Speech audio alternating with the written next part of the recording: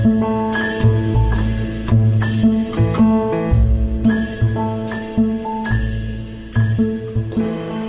to dalej, a podcast about Poland from Indiana University's Polish Studies Center. I'm Elizabeth Cullen-Dunn, your host.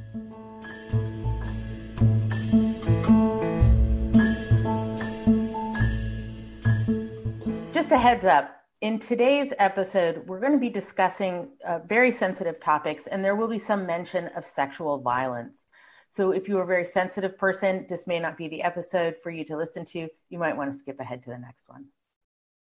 My guest today is Dr. Janine Holc of Loyola University, Baltimore.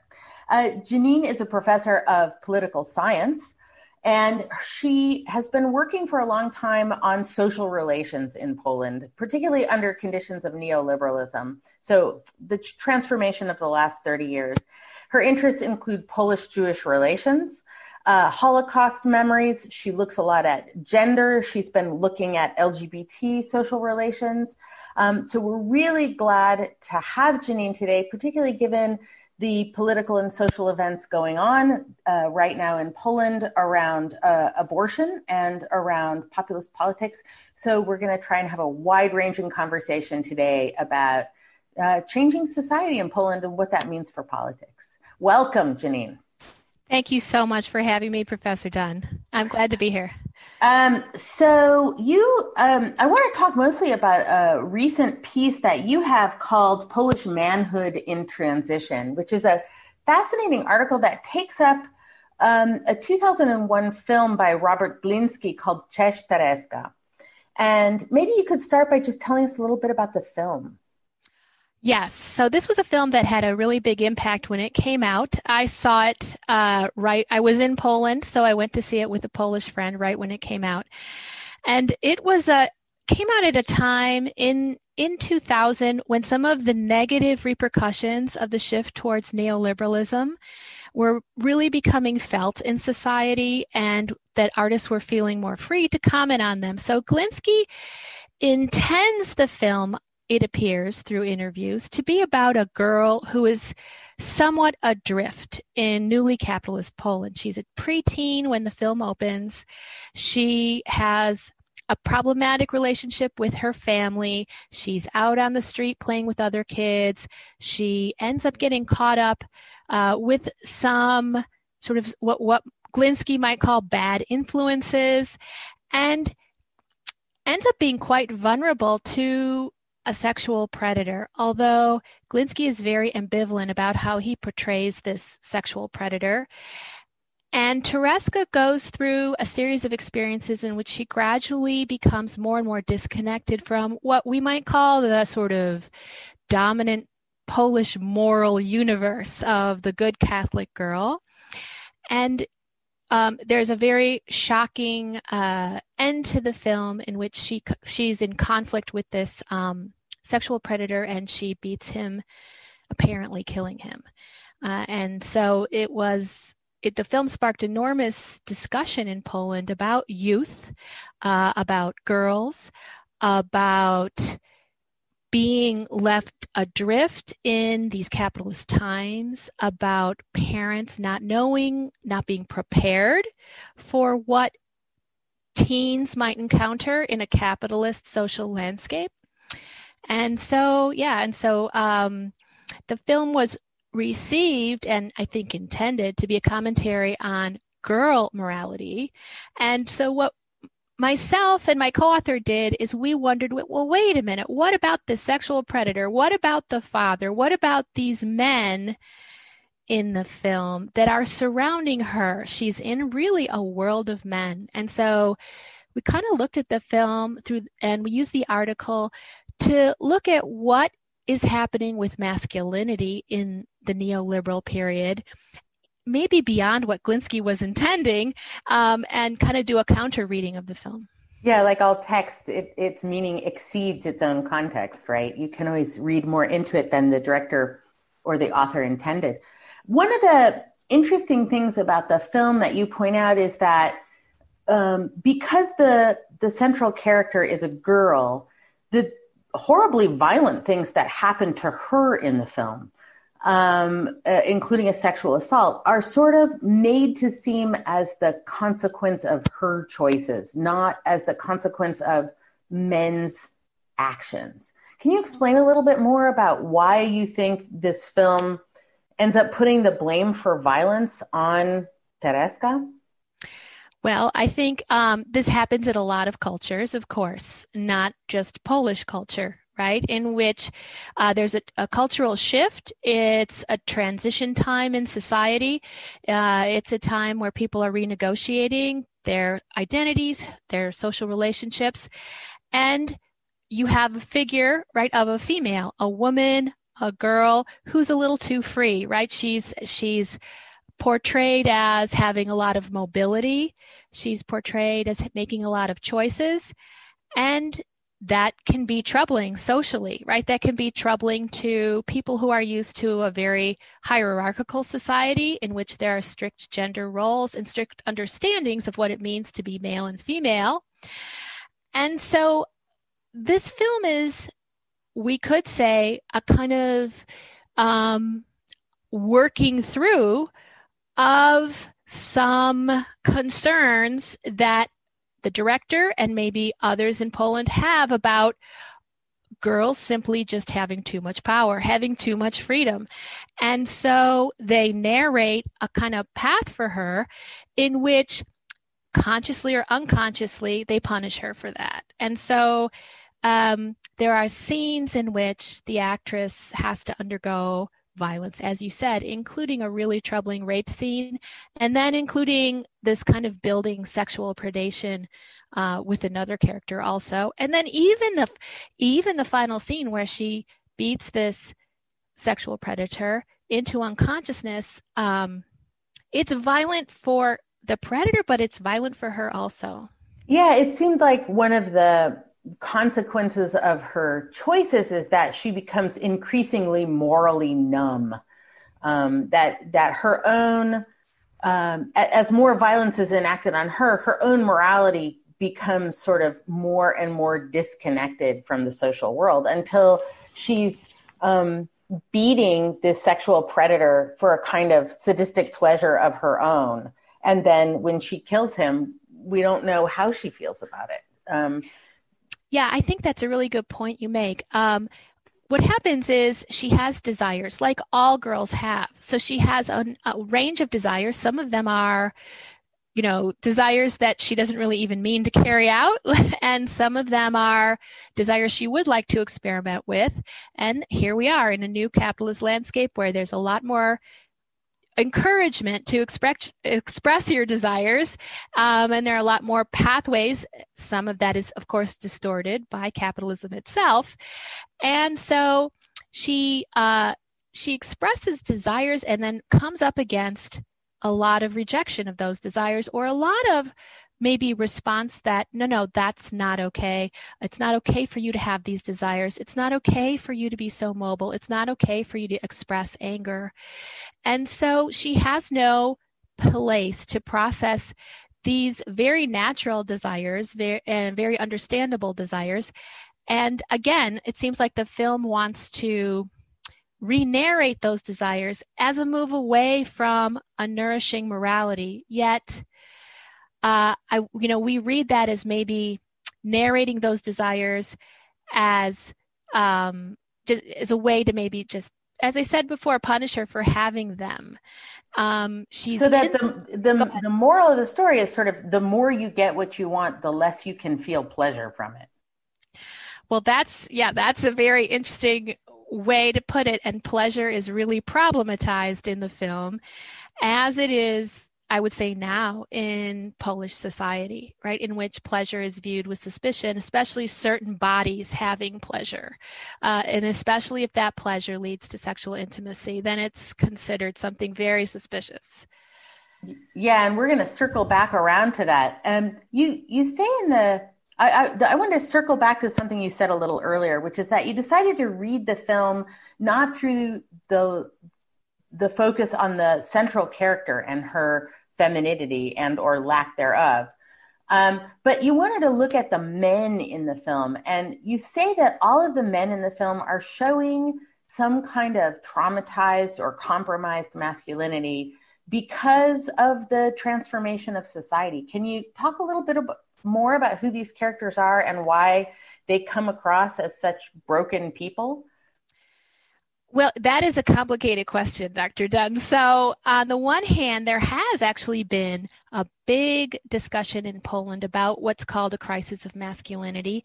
And that dominant discussion is not what we mean in the article. So, first, I'll just say, there is this idea that masculinity has been stolen or repressed by overly assertive feminism in Poland.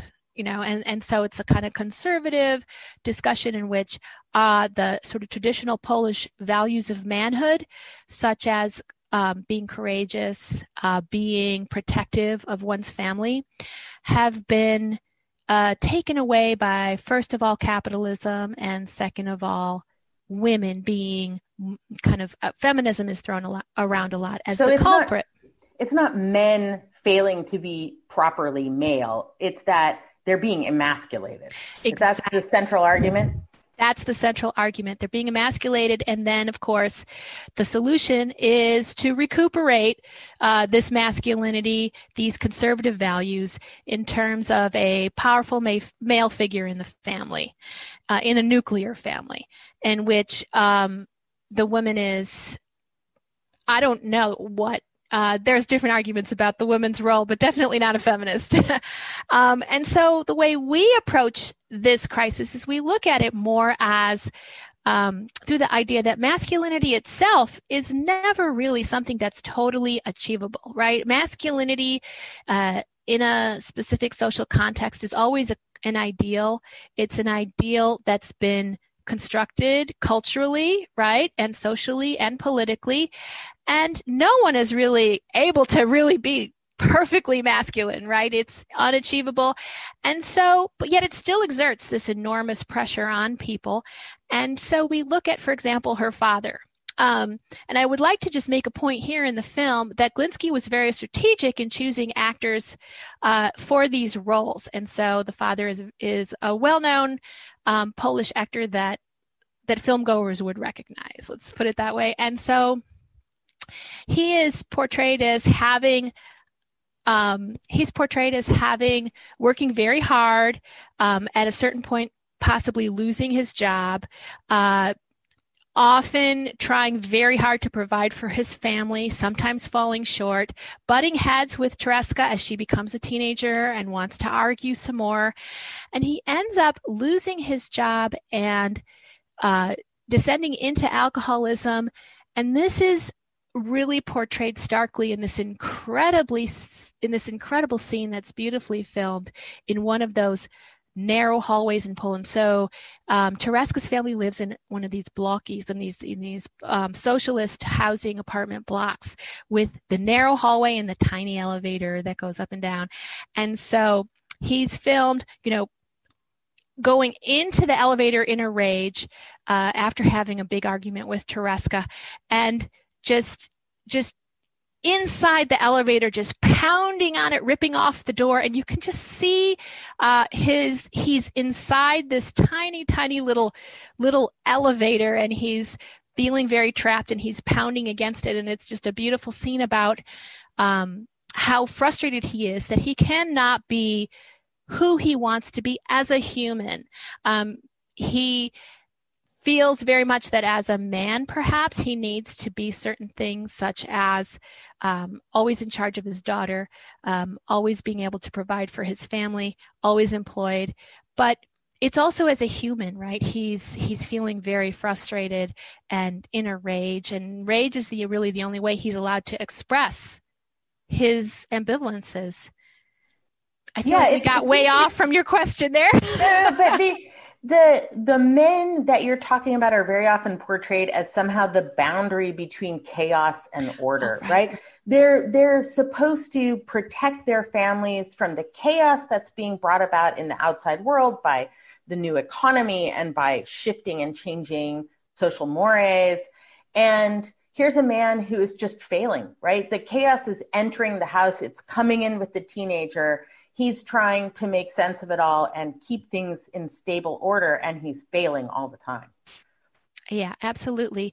And he's failing not because of who he is, but he's failing because it's impossible. I mean, it's very difficult to do those things with the resources that he's been given. Did you think that, I mean, that was maybe a portrayal or a commentary that would resonate widely with men in Poland, that they feel that they're in many ways in an impossible situation and they can't make the chaos into order? I would agree, although I would probably disagree with who they blame.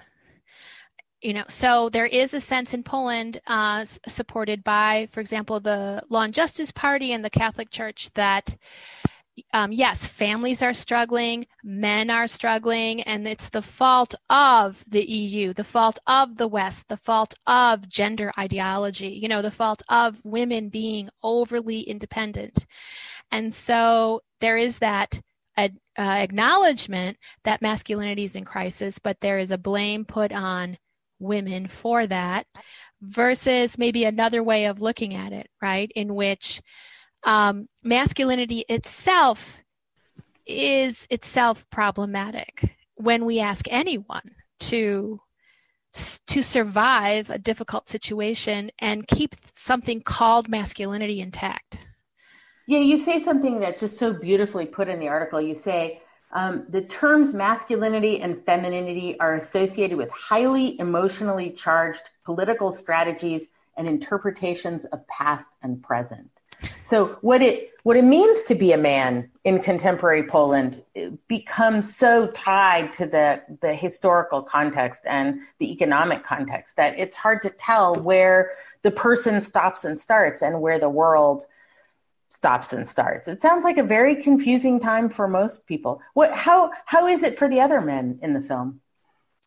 Well, probably the most compelling figure is the sexual predator, who is, I'm not sure Glinsky really totally comes clean in saying he's a sexual predator. I mean, he's the building superintendent, right? Yeah, he's the building superintendent, and Tereska's overworked mother asks if, when Tereska's about 9 or 10, asks if he could keep an eye on Tereska while the mother's at work for some temporary amount of time.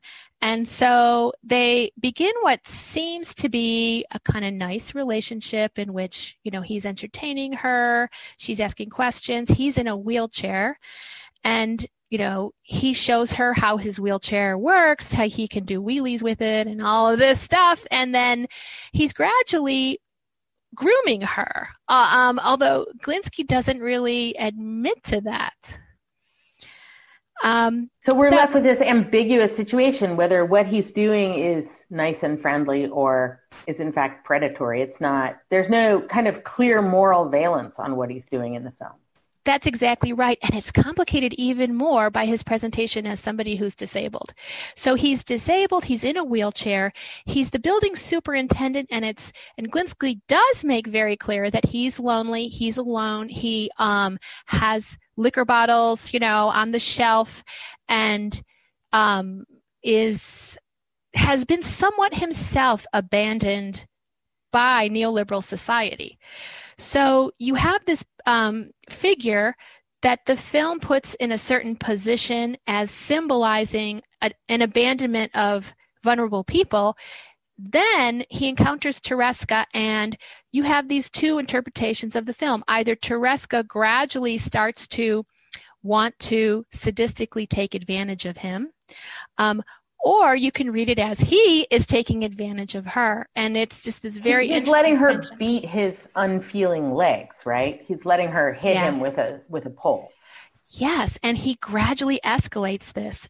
He eventually lets her burn his legs with a cigarette as she's learning how to smoke cigarettes, right? So he's allowing her more freedom than she's allowed at home, at school, and anywhere else in Poland. And so she really readily moves forward in intimacy with him, not sexual intimacy, but just they're in his little apartment and they're doing things that are very transgressive. And she's enchanted by being able to do these transgressive things. And this brings back this brings us back to that issue of her desires and, the idea of young people being enchanted by being able to do things that are really forbidden, like, oh, can I put a cigarette on your leg and see what happens? That's totally, not allowed. But again, how you interpret that. I mean, you could interpret that as a horrific crime, or you could interpret that as just curiosity of a teenager. It can go in different directions, and we interpret it as a grooming relationship in which she has desires that are understandable and that he does not limit, right? So back to what you were saying before, Dr. John, about males being set up to hold a boundary between what's permissible and not permissible, and then not being able to do that. So we have the sexual predator, the neighbor Edek, and he does not. In fact, he kind of opens up the boundaries. He's like, sure, burn my leg, see what happens. And gradually, eventually graduates her to more and more violent acts, including trying to get her to join him in drinking alcohol. So I just want to pause and make clear that the film takes place over a few years. So from when she's about 9 until I think she's about 15 or 16. So they do have this relationship that goes on over several years. And so then later he does try to get her to join him in drinking, and she does have a boyfriend at a certain point who rapes her, and she comes to Edek after the rape to try to find some comfort from him. And he turns the tables and he begins to demand from her the sexual details for his own pleasure. And she's totally betrayed by that turning of the tables. And that's when she begins to beat his legs at first and then him. Wow, it's an incredibly intense film. Yeah. You say one of the things I thought was really interesting is that you make this point that masculinity in Poland is deeply bound up with ideas of the nation. Can you say a little bit more about how nationalism and being a man are wrapped up together?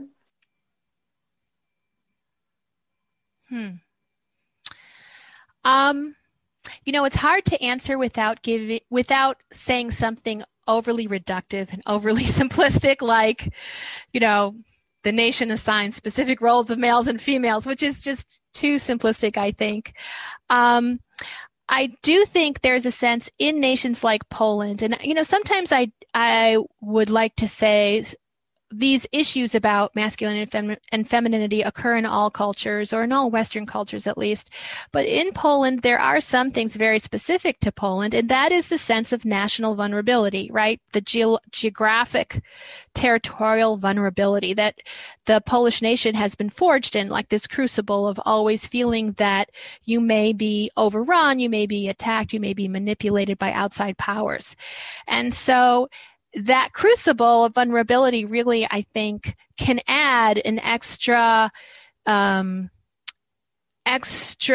complication as issues of performing masculinity and femininity, play out.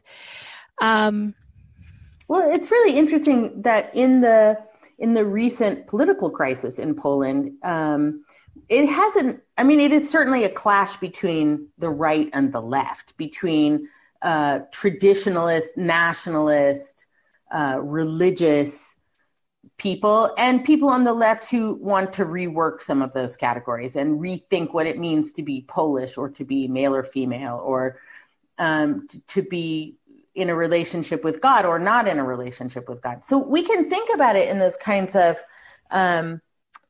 polarizations.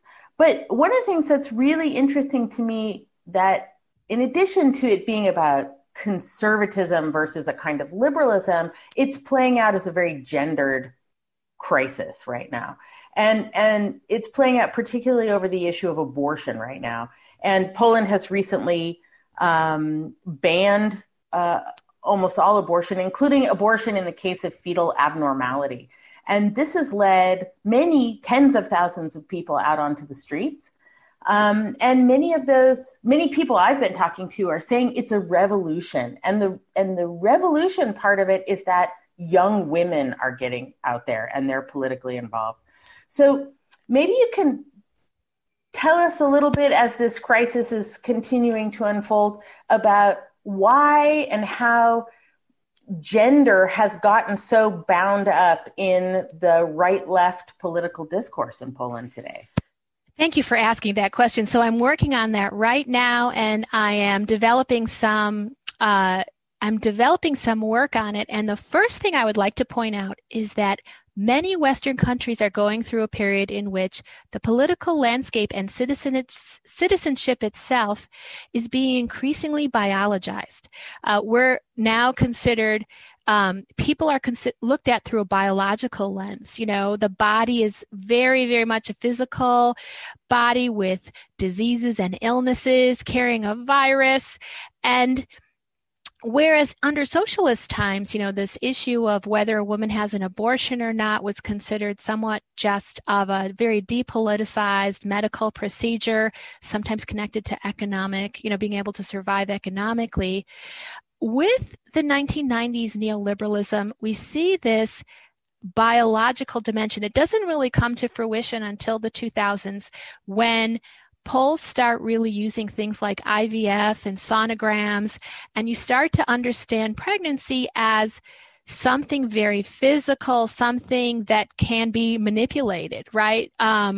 Embryos can be stored, eggs can be stored, there's surrogacy. And so we have a landscape in which sexual intimacy is considered a biological act, and we even see that in church statements banning IVF, in which they say, no, the conjugal act, right? The act of procreation is the only acceptable act, you know, of sexual intimacy. And so that's a very biologized statement as well, coming from the church.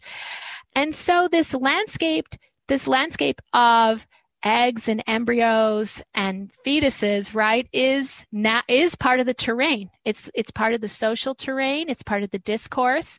And so then in 2015, we see the conservative movement in Poland and the political party entering into this terrain, right? And so there is an opportunity for the state to begin to control people and create what I call a procreative regime, in which the state starts to decide who should reproduce and have children and who should not.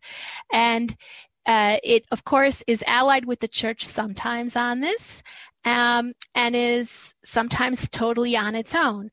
And we see this, for example, in the very, very popular Law and Justice pro-family subsidy, in which the conservative government gives out cash as people have children inside a nuclear family structure to reward people who are procreating in the way that Law and Justice thinks will uphold the nation and the nation's values. But, you know, you run into a lot of contradictions. So let's just say a married couple has fertility issues and they would like to maybe use a surrogate, or they would like to artificially manipulate, right, an embryo. Well, then it comes up against church teachings, right? And so then what kind of, some of these technical practices allow people to have children, right? And some of them allow single people to have children, and some of them allow gay people to have children. And so suddenly the biology is kind of outpacing the state, and the state is trying to keep track of, you know, okay, wait a minute, where do we stand? Do we want more Polish people regardless? So we want more babies, or do we want babies that come out only in a certain way? And the state then became very, very engaged in legally managing reproduction. Which practices are legal and why, who can access which types of reproductive technologies, and things like that. And so that really has happened in the past few years quite a bit. And then so what I just want to add is interesting is that the government, as a justification for its increasing intrusion into reproduction, argues about something it creates called an unborn child, an imagined unborn child. And we, of course, see this in a lot of Western settings. And what makes Poland different is that it legally argues that the state is the body that must protect the unborn child. So the state must step forward and claim to defend the embryo, claim to defend the fetus, which we don't see as much in other Western settings. Yeah, the state as father, right? Again, protecting a child from whatever the moral chaos of the outside world is. And moral chaos is exactly right. So they use moral chaos, in particular sexual predation and sexual abuse, as the threat, right? So all of these Western influences, including sexual liberty and sexual abuse, might become brought to bear upon reproduction run amok. So we need to be really careful about processes of reproduction, and the state needs to manage that very directly. So women in Poland, when this decision comes down just a few days ago, have been going through quite a few years of the state gradually more and more claiming that it has a right to address what's going on inside people's bodies. Yeah, the quote that really struck me was a quote, I think it's by Kaczynski who said this, that what was important is that women give birth to children, no matter how deformed they are, no matter how likely they are to die, so that they can be baptized and then buried. That really struck me. It's like the state taking responsibility for sort of the soul of this child. Yes. And there is this sort of troubling, though, I'll just interject here a little bit and say there is this troubling use of this word deformed, which again seems to be used on both the anti-abortion and pro-abortion sides, which I think is a little problematic. What I think women really are protesting about is the attack on their bodily autonomy. Some of it is about abortion specifically, but in general, the state has started to restrict people's autonomy and their bodies in such a way that it feels so intrusive and so offensive that, people are just deciding to protest. Even people, and Dr. Dunn, you probably have read this recently in the media, people who voted for PIS in recent elections are out protesting now. The things that really struck me were support from farmers. There are lines of tractors in the countryside lining up in support of abortion rights, which seems to be a strange juxtaposition that I don't really understand, and support from minors. So in some way, this has become an interesting coalition of people opposing these new laws. Can you explain something about why this coalition is emerging? So I can explain what I think, and that is because so I recently did an article on surrogacy in Poland, and I got into a lot of the legal and the state's stance on surrogacy, and surrogacy had been very popular and legal and supported by PIS, and then very recently they clamped down on it. And so what I discovered is that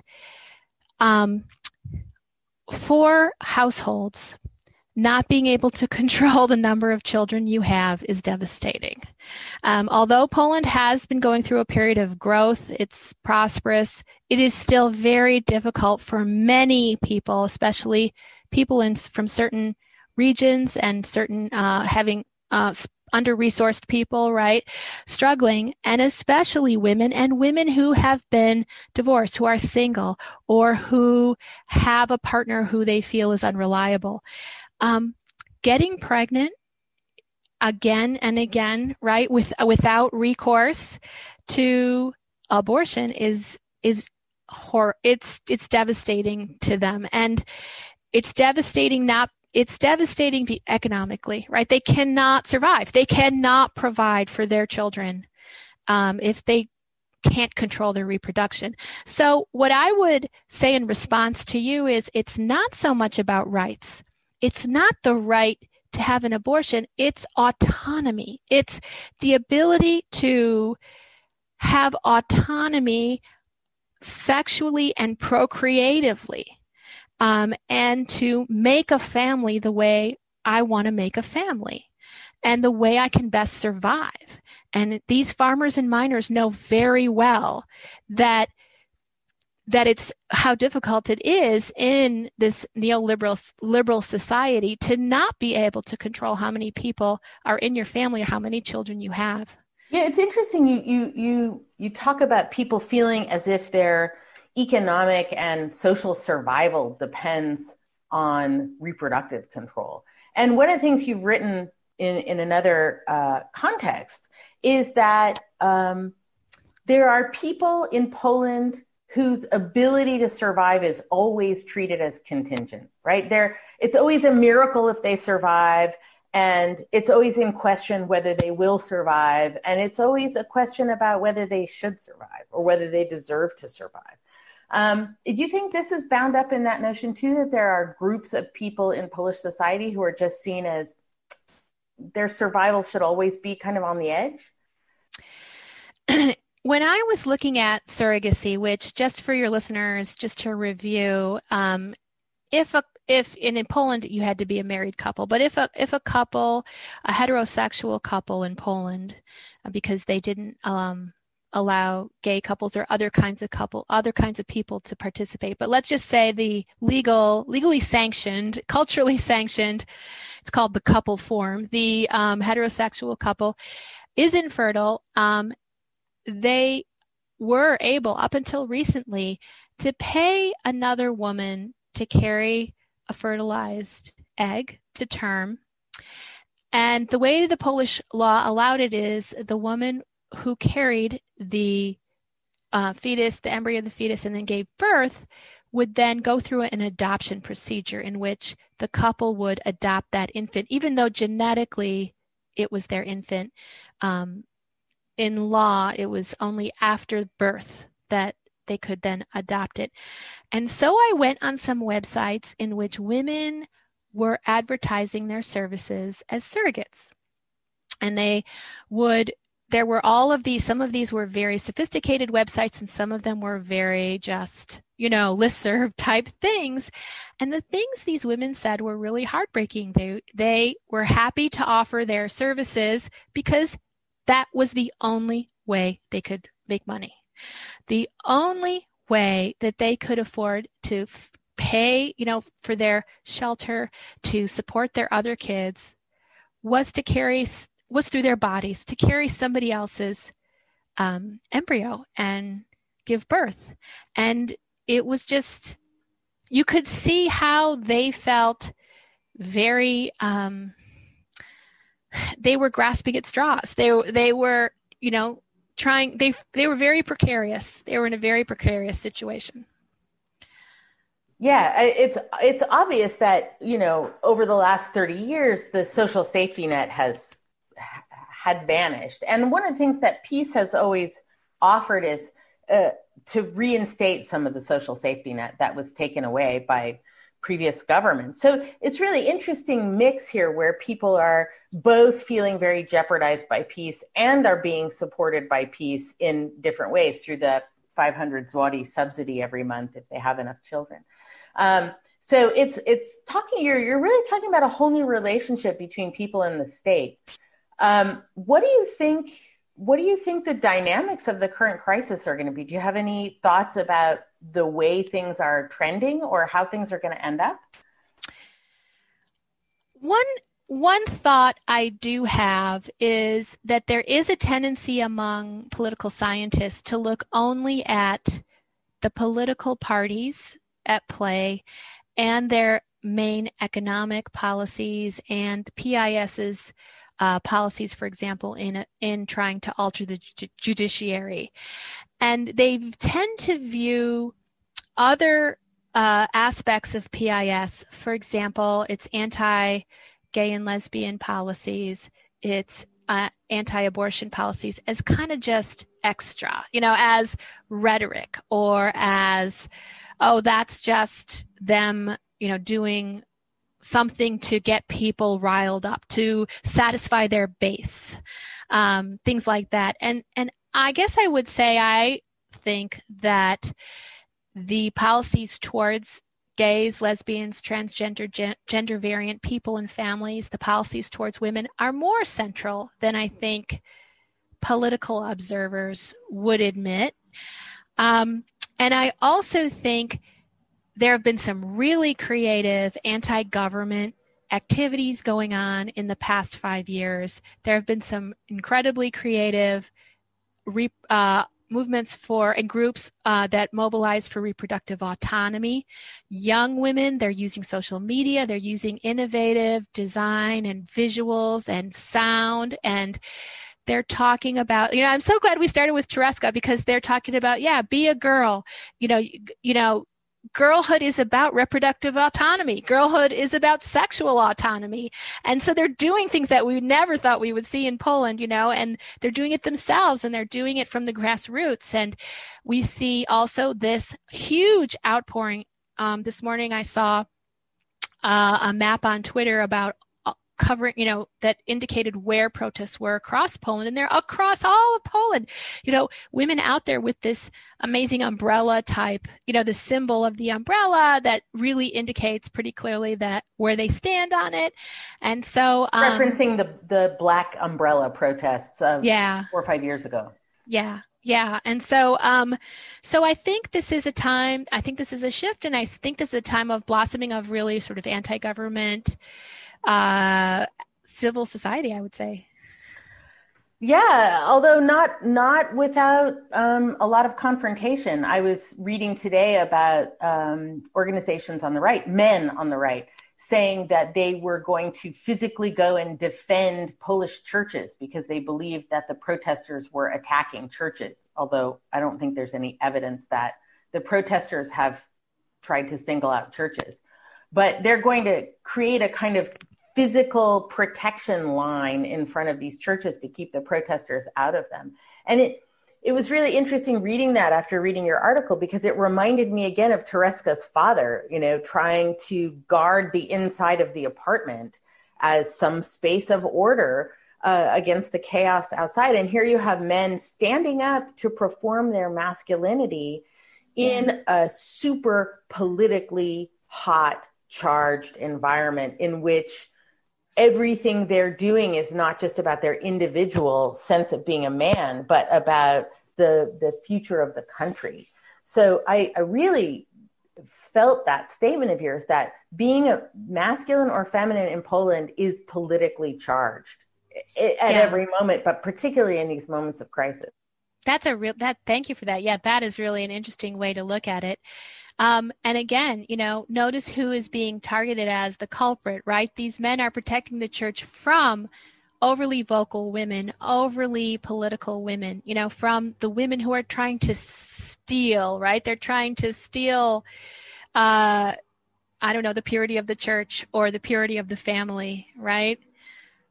Yeah, and it's certainly the confrontation is getting hotter and hotter, and we're now looking at real militarized or potentially militarized response from the state. Kaczynski last night promised that there would be military police out in the streets if the protests continued. So we're going to keep tracking that and trying to understand the volatile mix of cultural factors. And I think you're right that it's much more than economic factors. There's this volatile mix of cultural and economic factors coming together to create a real clash. And watching how it plays out will be fascinating, if distressing. Yeah, and the state, there's a tendency to want to look at this one decision in isolation. But, as you and I have been saying this whole interview, that, the state has gradually been upping its claim to be able to manage people's bodies, especially when it comes to sexual intimacy and who can reproduce and who can't. And so these women have been going through, years of feeling threatened by this. Thank you so much for joining us today. And I'm really glad you are helping us sort through this message. And we may check back in with you as things progress and see what your interpretation of events is. Thank you so much for having me.